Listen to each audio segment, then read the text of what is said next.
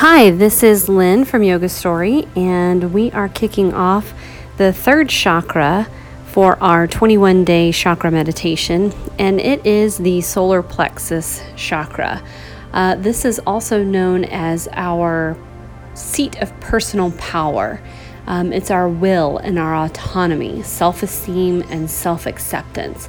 It's also where we identify with our ego. So this is the development of our sense of I. And ego isn't necessarily a bad thing. We talk a lot about ego in yoga, but everybody has an ego and nobody completely detaches from their ego. Our ego is an important part of ourselves, but it's when we constantly live from our place of ego and no other perspective is where we get imbalanced. So if you want to bring any other types of elements into your meditation, the color yellow is associated with the solar plexus chakra. It is the element of fire. Then our crystals are amber, citrine, tiger's eye, topaz, and yellow sapphire.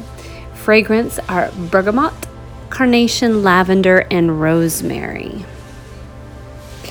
And of course, as we take our meditations over the next 3 days, you can recline in a supine pose, or if you would like to remain seated, whatever position is going to facilitate a strong but soft body, an ability to focus on our breath and focus our mind on a single thing and stay conscious.